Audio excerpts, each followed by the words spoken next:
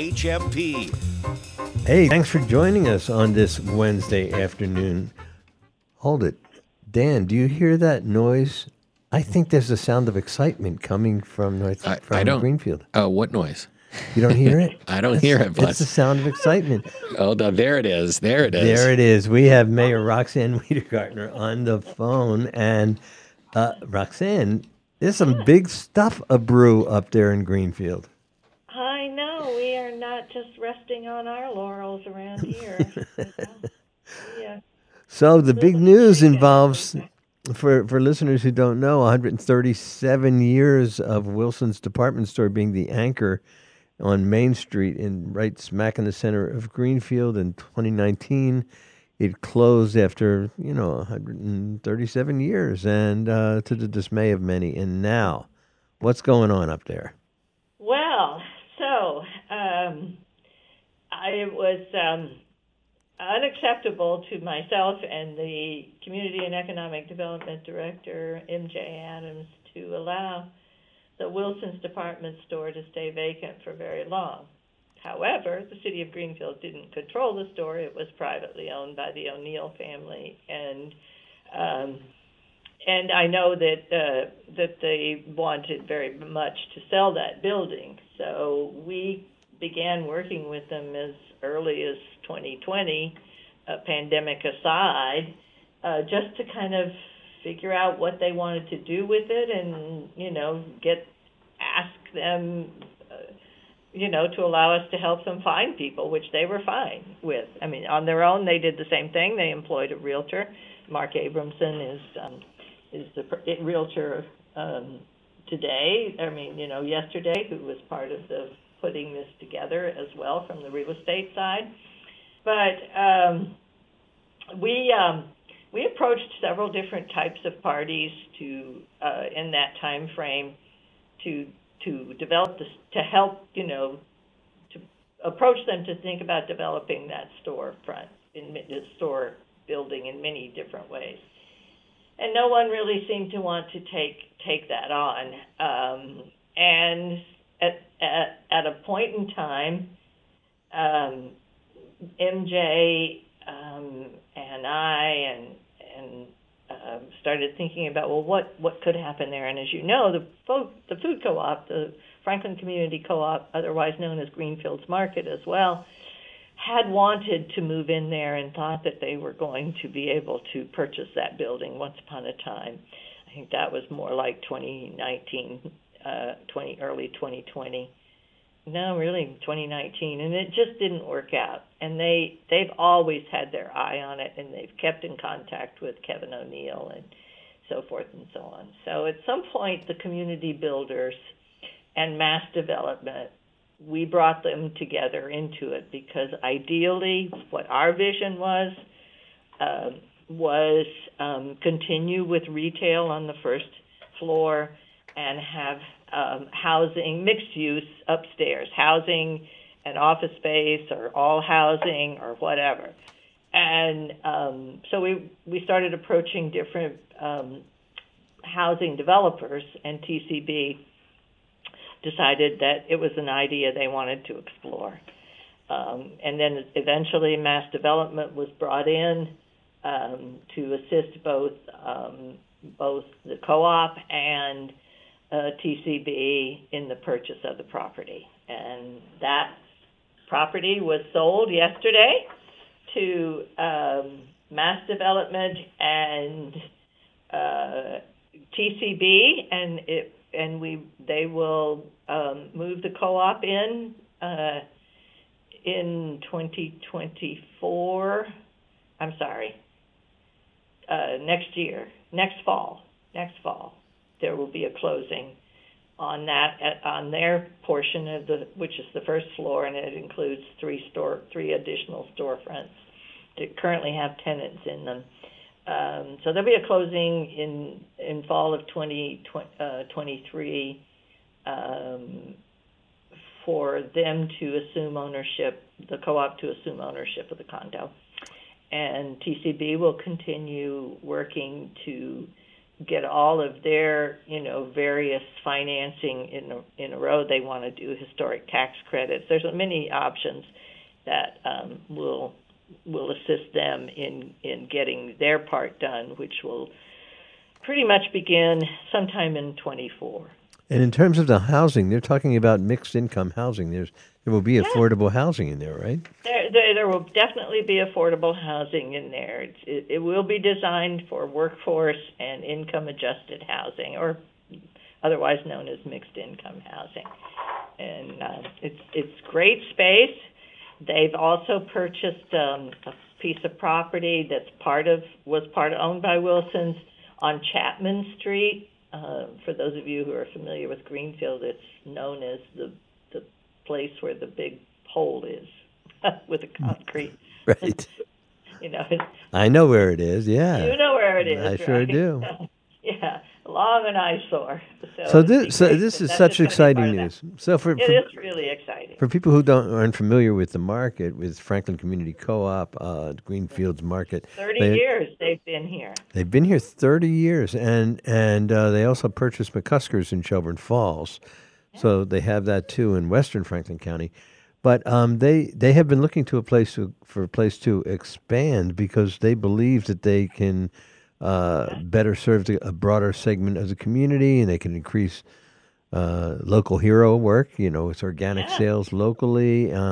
They already employ, I think they have almost 100 employees and do. Like 5,000 members or something like that. That is exactly right, and they plan this project, and they're projecting they'll increase their jobs by at least 20%.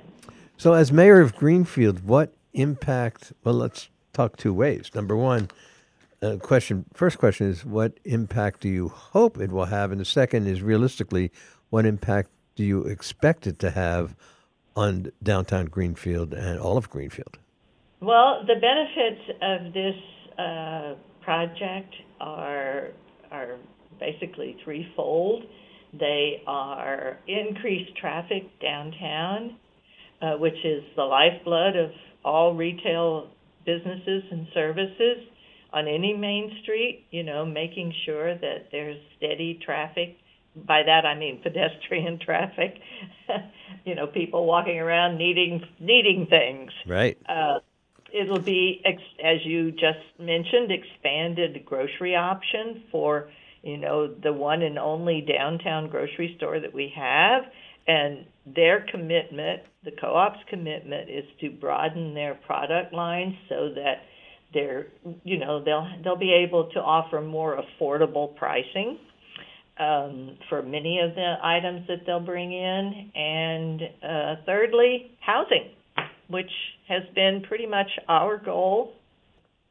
When I say mine, but working with MJ to increase upper story housing in downtown Greenfield. Now, it has a lot of advantages.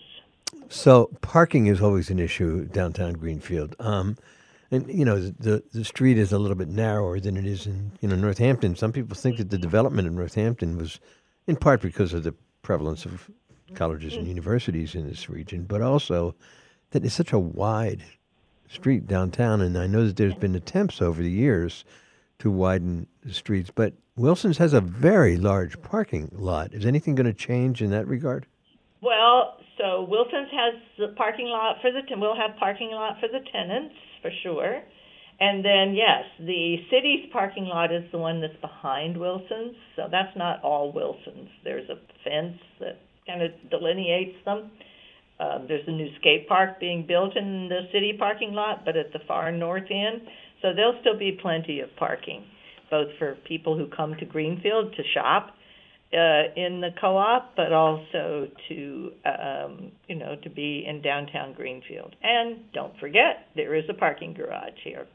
And furthermore, some of the other development that'll go on Main Street is a $5 million investment by Mass DOT to realign and improve parking on Main Street. So we will go from angle parking down to parallel parking. We'll lose a few parking spaces, but as I said, there's plenty of other options for people to park. So that redesign will be going on at the same time in many ways as the other developments on Main Street in the next 3 years or so. So we really in the city do recognize in some ways the disruption that this will have for downtown. We're working on different ways, of how to minimize that. But And what about the building that Greenfield Market currently occupies? It's a large they building. own it, and I think they want to. Well, I can't speak for them, frankly, but when asked, they say that they are looking for a good tenant that represents similar values as the ones that they hold in terms of serving the local population. So, they will continue to, as they get closer to moving out of that building, I think they will continue to find, and we certainly have offered them our assistance. We have some ideas about potential tenants there. Well, we're certainly going to have them on the show because this is a very important development for Franklin County, and for folks who don't know, they really have grown. The co-op has grown in a way. Like I said, they employ, I think, almost 100 employees, but I know that the vast majority of them live in Franklin County. They are a local employer. They purchase as much food as possible, I think in the millions of dollars from local farmers and growers. The food is of a high quality. It's mostly organic whenever they can get it. And they are a community anchor. And I think the anchor is about to grow. Yes, it is. Yeah, if there is such a thing as a growing anchor. So the anchor is going to get bigger. I just learned of this today. Did it just become public today? It has just become public today, yes. So you are having a good day, aren't you? I am having a good week. Don't forget. Well, we're going to take a break, and then we're going to come back, and I got a fire station I want to ask you about. Exactly. Right. We'll be right back with Mayor Roxanne Wedegarten right after these messages. Stay with us. Big news.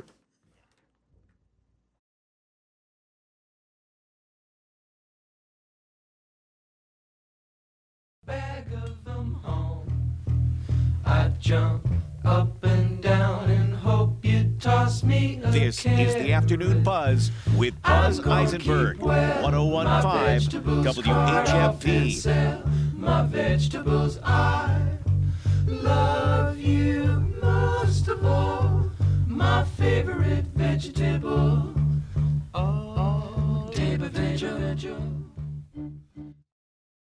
Sunday mornings on WHMP means Polka Carousel. Every Sunday morning from 8 till noon, TZ brings his award-winning Polka Carousel to the airwaves of the Valley, playing the polka classics and the latest polka hits. There are polka hits? Brought to you by Saluzniak Funeral Home, Northampton's funeral home for over 110 years and 4 generations of unparalleled, thoughtful memorial care. It's Polka Carousel every Sunday morning from 8 till noon, WHMP. Buy a mattress online? There are at least 100 websites that'll ship you a mattress rolled up like a burrito and stuffed in a box. Wait a minute. You and your mattress will spend 7 or 8 intimate hours together every night for years. Don't you need more than pixels to know what it actually feels like? Maybe you could just lay on the screen and... Hi, it's Robin from Talon Furniture. We mostly sell therapeutic mattresses at Talon. Not Tempur-Pedic, not trying to mislead you. Come to Talon Furniture and lay down on a therapeutic. I'll leave you alone. You can see how you are together. Therapeutic mattresses are clean. No toxic off-gassing. I've been to the factory in Brockton. Yes, they're made by fellow Red Sox fans. You like eating local? Try sleeping local. Talon delivers and sets it up. We don't just drop a big burrito on your doorstep. You won't have to wrestle it through the kitchen or up the stairs. Talon Furniture, a real store just down the hill from Amherst College. Eat more kale, says the bumper sticker. Why assume I'm not eating enough kale? If you eat at Paul and Elizabeth's, there's always kale. There's the Caesar salad with kale, with romaine, or both. There's the vegetarian platter, vegetables sautéed to perfection, including kale.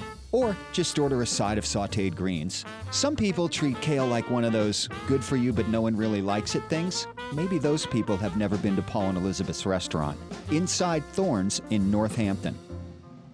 Want to support the kind of talk you hear on the Afternoon Buzz? Want to hear your business's message here on WHMP? Email us your message at WHMP.com. We'll help you craft a marketing message that'll reach listeners of your favorite WHMP show. And you'll be supporting the local news, Valley Talk, and progressive voices you hear right here on WHMP. Let us know about your message. Email us your message at WHMP.com and add your message to our mission. And hear your message right here on WHMP. Your message at WHMP.com. This is the Afternoon Buzz with Buzz Eisenberg, 1015 WHMP. And we are back. It is Wiedergartner Wednesday with Mayor Roxanne Wiedergartner from Greenfield. And we just talked about the wonderful development of Wilson's being repurposed to house the co-op, which runs the Greenfield Market and McCuskers in Shelburne Falls. There's going to be housing there, including affordable housing for those that need it and other retail. It looks like the anchor that Wilson's used to be is going to come back and maybe be even more so in the center of Greenfield. They're going to remove the mid-century facade and bring it back to its original look. Brick. To its original brick. Very cool. Well, it's not the only big news coming from the center of Greenfield, a little bit further on Main Street, but we have other development with respect to the fire station we've been hearing about for the last few years. Talk to us. So we broke ground on Monday. Beautiful day on Monday. We had a very good crowd of retired firefighters, members of the public, all the people, the building committee, people that have been involved in this, many of them long before my time. I think Roxy, the fire station is going to be $21.7 million, but the cost of the shovels for Monday is probably going to exceed $21 million in and of itself. There were a lot of shovels going in the ground. There were a lot of shovels. Now, the beautiful shovels, one of which I get to put on my wall to go along with the library, and all the ones that Bill Martin put on the wall opposite that. So shovels are us. And they are red and black and silver to signify the fire station. And one of these days, I'm going to be able to put some sort of, silver-plated skateboard up there on the wall, too, because we're going to get a new skate park in downtown Greenfield. So. A lot of changes in downtown Greenfield. But let's stick with the fire station for a while. Yeah, let's stick with that. It's going to be just a fire station? A fire station in the 21st century is more than just a fire station. It's an emergency operations center. It's going to have a museum, a very small museum, but we have carved out a space so that the history of firefighting in Greenfield is well represented. We have some wonderful artifacts in storage, not the least of which is a original Paul Revere designed bell that's actually now at GCC, but will come back to the fire station like it's supposed to. So this will be a state-of-the-art fire station. I think one of the things that we are most proud of in this fire station is bringing it to the 21st century as opposed to what they've had to deal with. So there will be what they call a dirty room. Firefighting these days is dangerous business, not just because of fires, but because of the carcinogens that are part of fighting fires. And so every fire that they attend, they have to come back, take off those big, heavy uniforms, throw them in giant washing machines that then take all the chemicals out of them and restore them back to something they can use again. Cancer is a number one killer of firefighters in the country, and many of them long before they should pass, because our firefighter, you have to be young.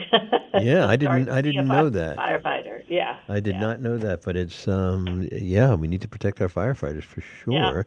Yeah. They're a core public safety function that every community needs. I know that these days, my guess is Greenfield's going to be asked to do a lot of mutual assistance, because there's a lot of. We already are. I know you do. Every local volunteer fire department does that, because there's just not as many volunteers, and the aging of Franklin County and all of that. But I was surprised to read in yesterday's paper that the United States Department of Agriculture gave a grant, right? Not just a grant, nearly $1 million, $987,000. Really? How did that get secured? That must have taken a lot of work. A lot of hard work over a short period of time. One of our building committee members is a professional in the planning world, and she works in Brattleboro. She pushed us to go, because we came up $2.7 million short, and there's a limit to how much the city will allow, let us continue to borrow for the fire station. So we had to find money in a lot of different places. Again, the city council did vote an additional amount of money for us, which we are grateful for.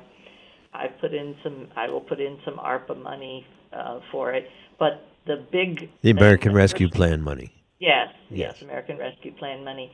The thing that pushed us over the edge, or to the top of the money that we needed, was that $987,000 grant from the USDA, which I don't think I would have.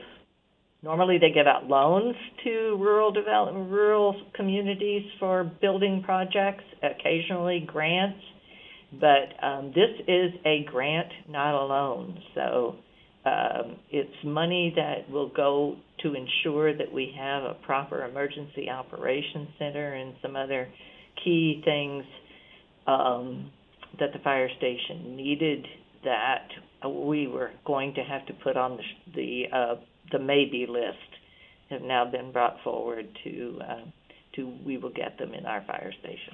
Well, I know that this was the product of a whole lot of fingers working hard over a long period of time. Yes, I have to put a shout out to David Singer and Butch Hawkins, the co-chairs, because each and every one of them used the talents that they have to make this project possible as well. So they are the co-chairs of the building committee. And everything that David Singer ever learned, he learned from me, Roxanne. Don't you ever forget that. Don't doubt that for a minute. No, I know David was so committed to this, and I know that Butch Hawkins was so committed to this. And he goes back even before, I came on board, wanting us to have, actually at that time, a public safety complex. And we also have the USDA giving a grant to food business, a little incubator money that's going to make a difference. Could you tell us a little bit about that in the next minute? Are you talking about the Just Roots? Yeah. Yeah. There's a Just grant that they gave to Just Roots some time ago. I feel like that's the only one I know about. Oh, no. Well, the Franklin County Community Development Corporation is Oh, the CDC. That's right. That's right. And that came. I think that came from USDA. Well, the CDC is going to be able to, expand their incubator, their food processing and their food development incubator. Yes, you're right. And I think that's $500,000 as well, a grant. Yep, it's $500,000. It's around $500,000. Yeah. Yeah. So Greenfield is having a great week. We are having a good week. Yeah. Well, it's well deserved, and I'm truly excited to hear about these innovations. It'll take a little while for everything to be built, but really important. Yes, it will. Yeah. So congratulations, Madam Mayor. Well, and thank you. Thank you for sharing the good news with us today. I'm happy to be able to do it. Sounds like Greenfield has something to be thankful for next week. Oh, you bet. All right. Have a great rest of your day, and thanks for joining us as you. always. All righty. Okay, bye-bye, Mayor. We're going to be back with Nan Parati and her interesting thing right after these messages. Stay with us. The time to hesitate is through. No time to wallow in the mire. Try now, we can only This is the Afternoon Buzz with Buzz Eisenberg, 101.5 WHMP. baby, light my fire. Come on, baby, light my fire. Try to set the night on fire.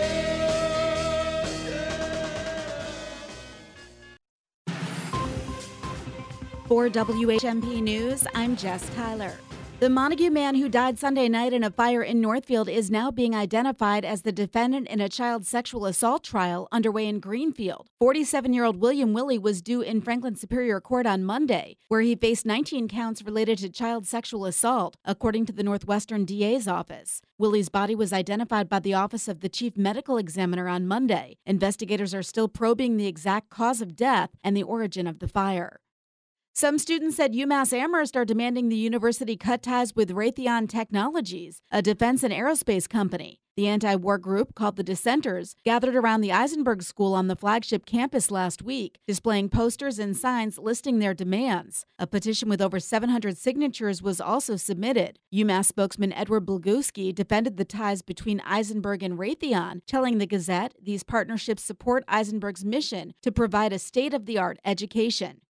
And Massachusetts Senator Ed Markey is scorching Elon Musk. Markey requested information from Musk over Twitter's new verification policy after a fake Twitter account masquerading as the senator was created on Friday by a Washington Post reporter. Musk responded by saying that perhaps it was because Markey's real account sounds like a parody. Markey then fired back that with one of Musk's companies under an FTC consent decree and the National Highway Traffic Safety Administration investigating another for auto fatalities, the tech billionaire might be advised not to spend his time picking fights online. The senator added, "Fix your companies or Congress will." For WHMP News, I'm Stefan Ward-Wheaton. Some peaks of sunshine in the afternoon. Chilly with temperatures in the low to mid-40s. Partly cloudy tonight with lows in the upper 20s. I'm Nick Oresko on 101.5 WHMP. When it's happening here in the Valley, we're talking about it. We have a very unique and lethal combination of emboldened white supremacy in this country and unfettered access to guns.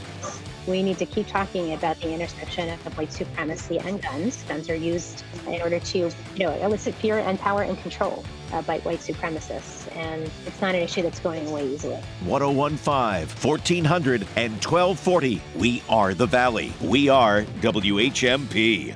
Getting your credit score and credit report free is another great reason to bank at Greenfield Savings Bank. With the GSB Credit Center, you can monitor your credit score and credit report as often as you like, set up alerts, and find tips on how to improve your credit score. Getting your credit score and credit report free is another great reason to bank at Greenfield Savings Bank. With the GSB Credit Center, you can monitor your credit score and credit report as often as you like, set up alerts, and find tips on how to improve your credit score. Monitoring your credit score and report is an important tool in protecting your finances and can help you identify errors and prevent fraud. Our GSB Credit Center is just one of the great benefits that comes free with both our free online banking and our free mobile app. And with the GSB mobile app, you can check your score and access your credit report free anytime and from anywhere using your mobile device. And checking your credit report at the GSB Credit Center will not affect your credit score. Sign up today at any of our offices or online. Greenfield Savings Bank. GreenfieldSavings.com. Member FDIC, member DIF. Mobile carrier charges may apply.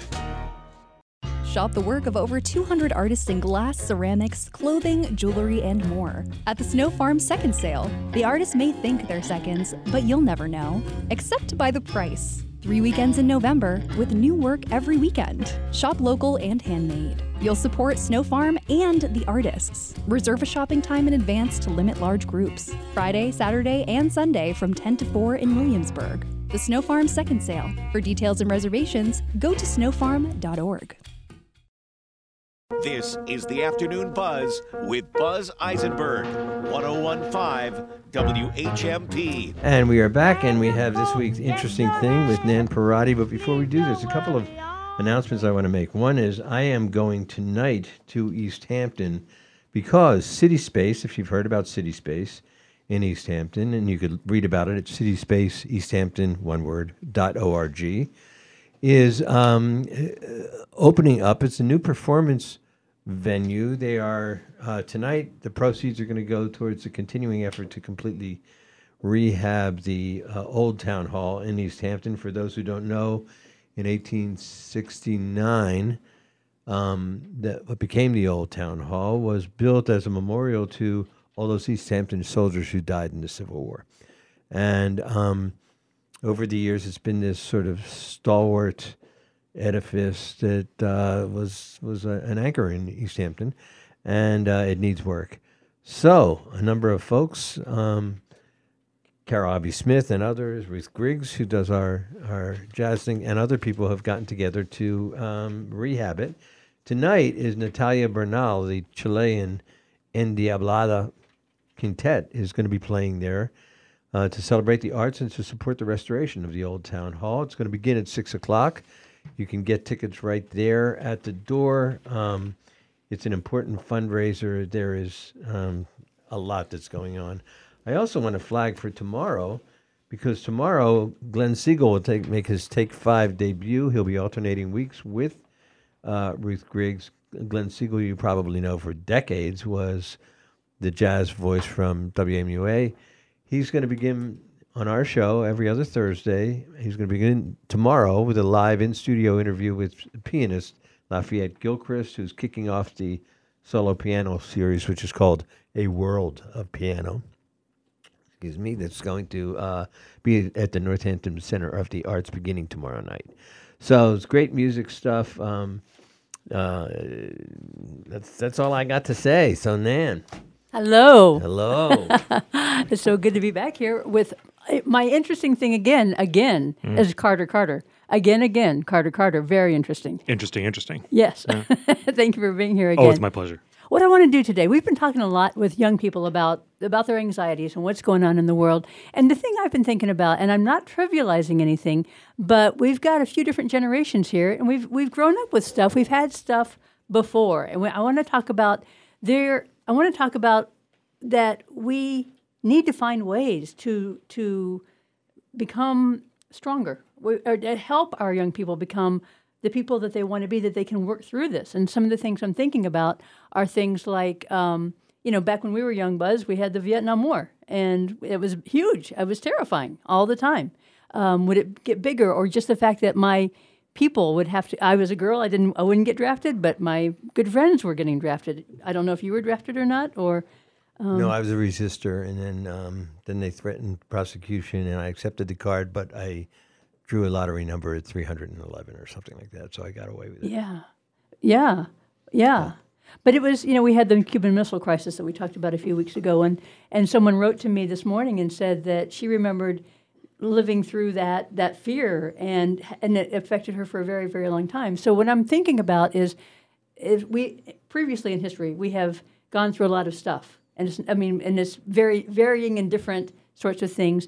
But I want to talk with Carter Carter because he's smart and knows stuff like this. Where do we go from here? How do we start to create the walls within ourselves or the strength within ourselves to take action, to move forward? You were a resistor, you were a resistor, a war resistor, Buzz. What do we do? Carter Carter, what do you think? I feel really torn by the premise of the question in a way, because I partly really agree with you that there's a need to help people on an individual level be more indomitable, if you want to call it that. Yeah.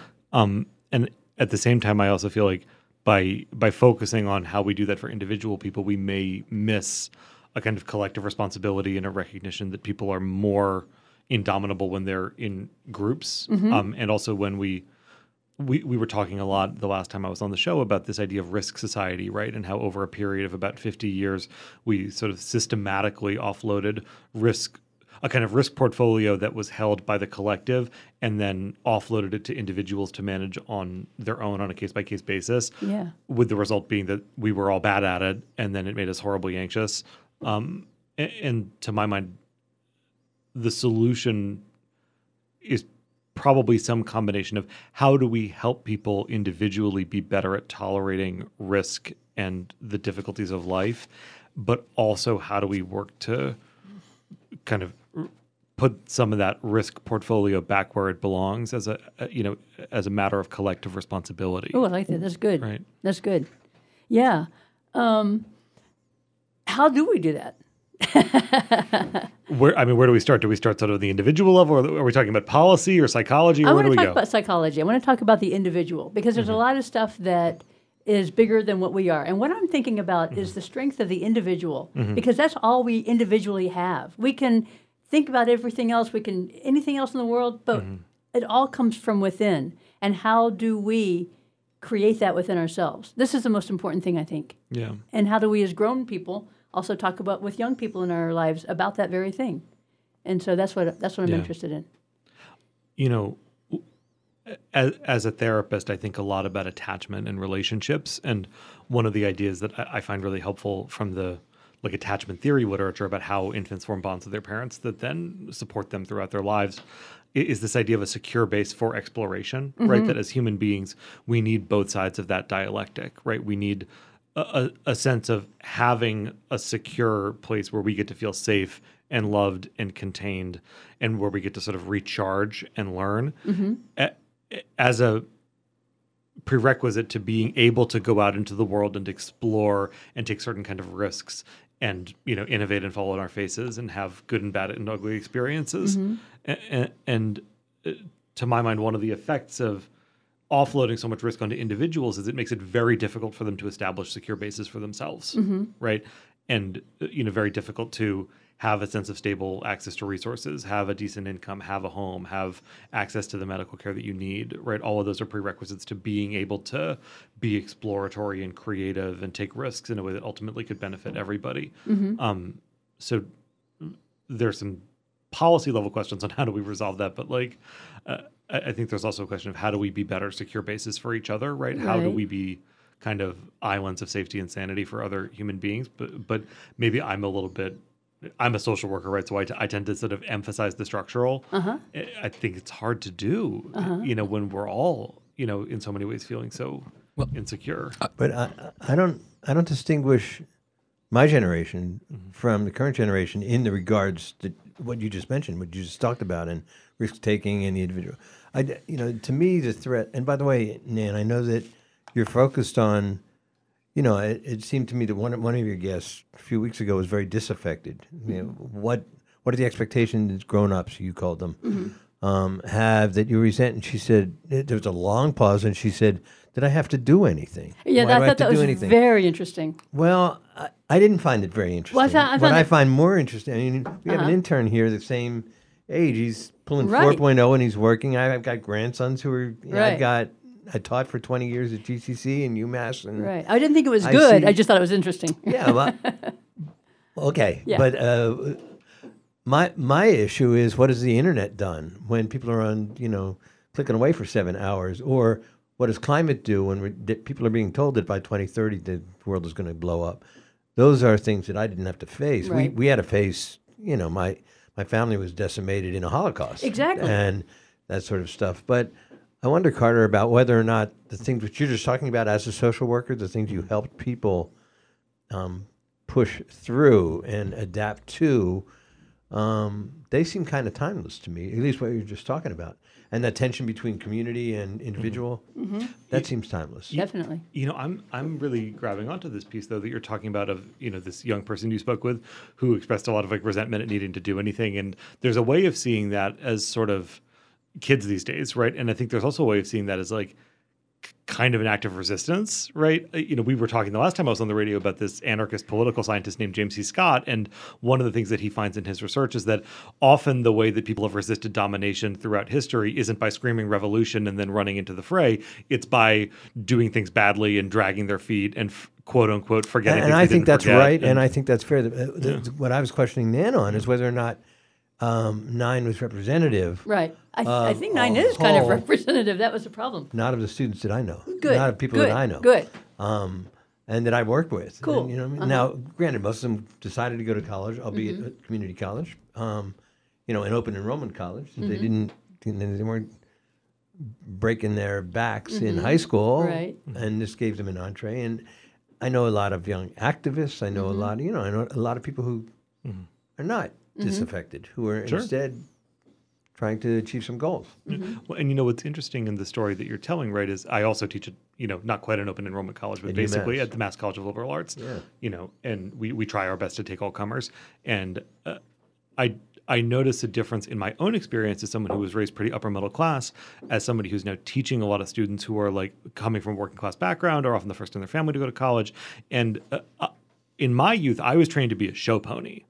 Right. I have no idea what that means. Well, what I mean by that is I think people in the kind of upper middle class environs that I grew up in are funneled into a kind of elitist shoot of needing to specialize and be exceptional and cultivate some kind of quote unquote personal brand from very early on in a way that is like really alienating and actually doesn't teach you how to do almost anything that is conducive to like living an independent life unless you get all the way to the end of that race, right? If you wind up kind of falling off of the track, that's a bad metaphor, but you know what I'm saying, right? Like the show funny. If you wind up not finishing, so to speak, then everything that you learned how to do is functionally useless. And I see a number of people in my therapy practice actually where, that over the years where that's sort of the description that like they were being pushed towards a life that they couldn't then realize, and then nothing that was cultivated in them actually helped them live a regular life. Well, here's an example of when not finishing is not functionally useless. We are going to take a break, and we're going to come back with Nan Parati and with Carter Carter and continue our conversation about, I guess, individual growth. We'll be right back. This is the Afternoon Buzz with Buzz Eisenberg, 101.5 WHMP.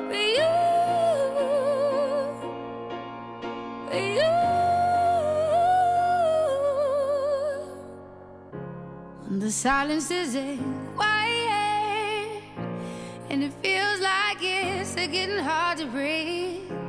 And I know you feel like dying, but I promise we'll take the world to its feet. Move mountains, bring it to its feet. Move mountains, and I'll rise up.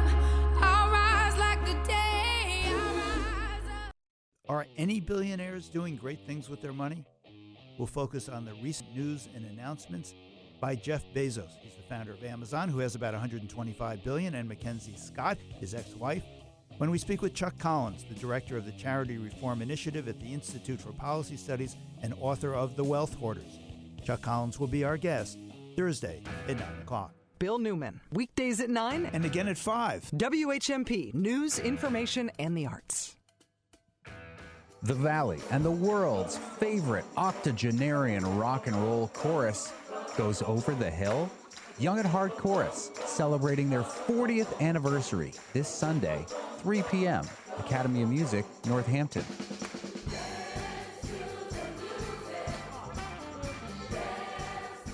Celebrate 40 years of Young at Heart with new reinterpretations of their most iconic songs from their repertoire throughout the last 40 years. From the concert halls of Northampton to the silver screen with an award-winning documentary to tours all over the globe, Young at Heart and their music is beloved. Celebrate their 40th anniversary with them this Sunday afternoon, 3 p.m., Academy of Music. Tickets, aomtheater.com. Young at Heart Chorus's 40th anniversary concert this Sunday, the Academy of Music. Hi, this is Dr. Jenny Garber, former college athlete and now arthroscopic and shoulder surgeon at New England Orthopedic Surgeons. I'm proud to be one of the board-certified team of doctors who's ready to tackle any orthopedic or sports injury, from shoulders and elbows to knees and ankles and everything in between. With convenient locations in Springfield, East Longmeadow, and Northampton, you can trust will give you the best bona fide care. So visit anyortho.com to schedule your appointment today, because at New England Orthopedic Surgeons, we help get you back in the game. This is the Afternoon Buzz with Buzz Eisenberg, 101.5 WHMP. And it's Wednesday afternoon. We're back with The Interesting Thing with Nan Parati and Dr. Carter Carter. Nan. Yeah, one thing I want to say, talking about what you were talking about right before the break, one thing that I am eternally grateful for is the parents I had encouraged all. We had 4 kids in the family, and we were all encouraged to do what you want to do. And they didn't just say, yeah, do what you want to, I don't care. It was, what do you want to do? I wanted to become an artist at the time and a writer, which I've kind of done that and done a bunch of other things. But I had the entrepreneurial spirit, which they really encouraged too. Only because I wanted to do it. Had I not wanted to do that, they would have said, do what you want to. But encouraged it and talked about it. My sister, became a potter and a teacher. My brother John became a guy with Microsoft. He's the gazillionaire in the family. Mm-hmm. But we were very, very different kids. But we were always encouraged. And I'm so grateful for that, because all 4 of us turned out to be the people we wanted to be. And I think that is a really important thing, just to listen and to encourage and help structure, I think, is a really good idea. What do you think? Oh, I can't but agree with you, right? And, what I hear in that story is not just that you were able to try things that were meaningful to you and take risks, but that you felt like you had that secure base. We did, yes. That allowed you to explore the world. And then, I come back to this again and again. Yeah. And interestingly, my one of my siblings later on decided they were going to move back home after they'd gone to college and everything else, and decided, maybe not, I'm going to move back home. And my dad said, I'm sorry, that birth certificate came with a no return clause, which I thought was hilarious. That's a good line I'm going to borrow, though. It was. And then my brother said, yeah, you're right. Okay, I'm going to go out. And he did what he needed to do. But I just thought that was also encouraging, but not saying, oh, yeah, we're just going to support you. It was, you got to figure this out, too. I'll help you figure it out, but you got to figure it out. Mm-hmm. And I thought that was really important. I wanted to ask you, Carter, a couple questions. What institution do you think needs maybe the most reform or changes to adapt to these current conditions that you're talking about, this kind of lack of stability, putting the onus on the individual and no longer the collective? And it seems like schools have taken on a burden of, of a lot of kids with a lot of trauma, and the teachers aren't necessarily prepared to train for that. The police have now also begun to also fulfill a lot of these roles, and it seems like there's a mismatch between what the institutions are and the conditions that people are living in. And the World Wide Web, if you want to call it an institution. There you go. Sure. What do you have in mind there? I'm just throwing out something else that we'd like to make more accommodating of the needs of our young people. Yeah. The school piece, pick your specialist, pick your disease, right, is something you hear about in medicine. So you're talking to a mental health provider, and my instinct is to say, I wish that, particularly after the last 2.5 years that we've all had collectively through the pandemic, that it was much easier to access mental health treatment than it is. Because I think when you look at how all of those institutions you just mentioned are operating, a lot of the locus of the dysfunction is around people being traumatized and reactive and avoidant in a way that makes it hard for them to show up for other people. So, I have a brilliant colleague at the Mass College of Liberal Arts named Cleo Stearns, who's doing a pilot program working to support teachers in the North Adams public schools who feel incredibly traumatized and burnt out after the conditions that they've had to deal with for the last 2.5 years. That kind of thing seems really promising. In my private practice, I supervise some clinicians who work a lot with law enforcement officers and first responders. I do a certain amount of that myself, and I see how utterly ground down they've been by these experiences. But when people have an opportunity to really countenance what they've been through and feel seen and feel a sense of, how shall I say, repair, I guess, for want of a better word for it, their ability to get up and go back at it is, I think, shocking and impressive. But in the absence of that, which I think is mainly a public policy failure, it becomes really difficult for people to do what they need to do for others. And I think if we could fix that, we might be able to make a real big difference. Let me ask you this. I'm just going to throw this out here. I really think, as Buzz is talking about, so much is so much interaction is just through the internet. And we've been talking about that kind of all along. And people don't know how to do stuff. During the break, Buzz was talking about teaching kids who really had not been taught how to read because they're always on the internet, how to read a book.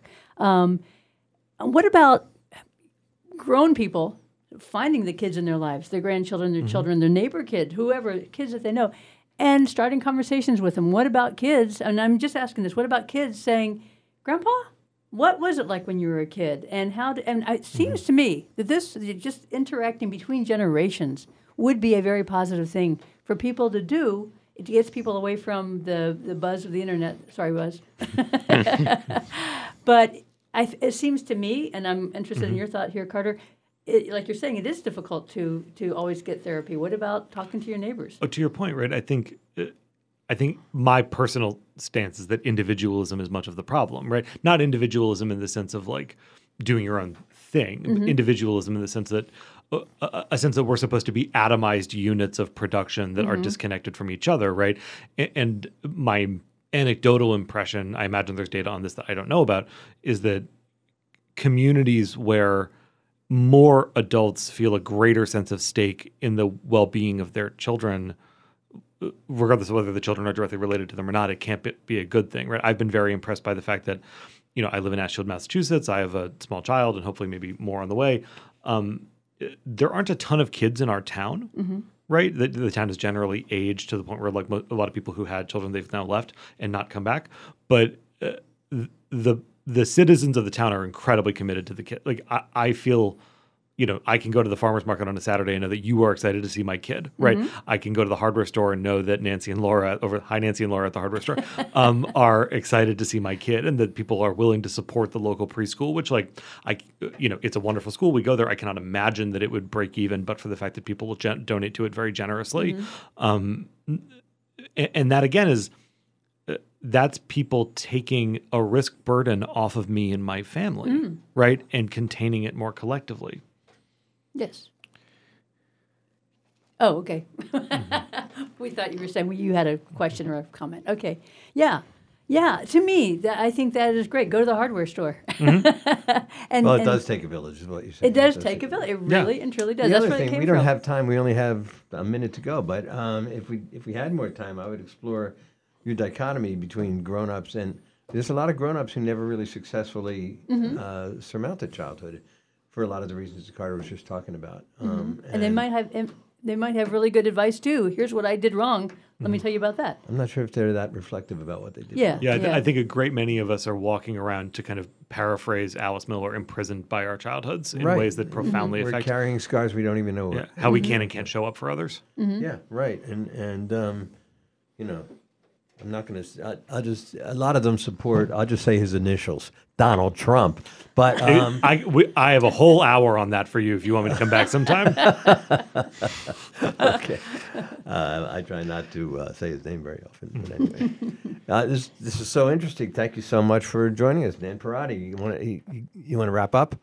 I just want to say thank you, Carter. I appreciate it so much. After last week's show, somebody wrote to me and said, Carter is such a character, and that is the truth. And I appreciate your bringing your character to this show. Why, unfortunately, I bring it everywhere I go, and I'm glad to be here with you and it.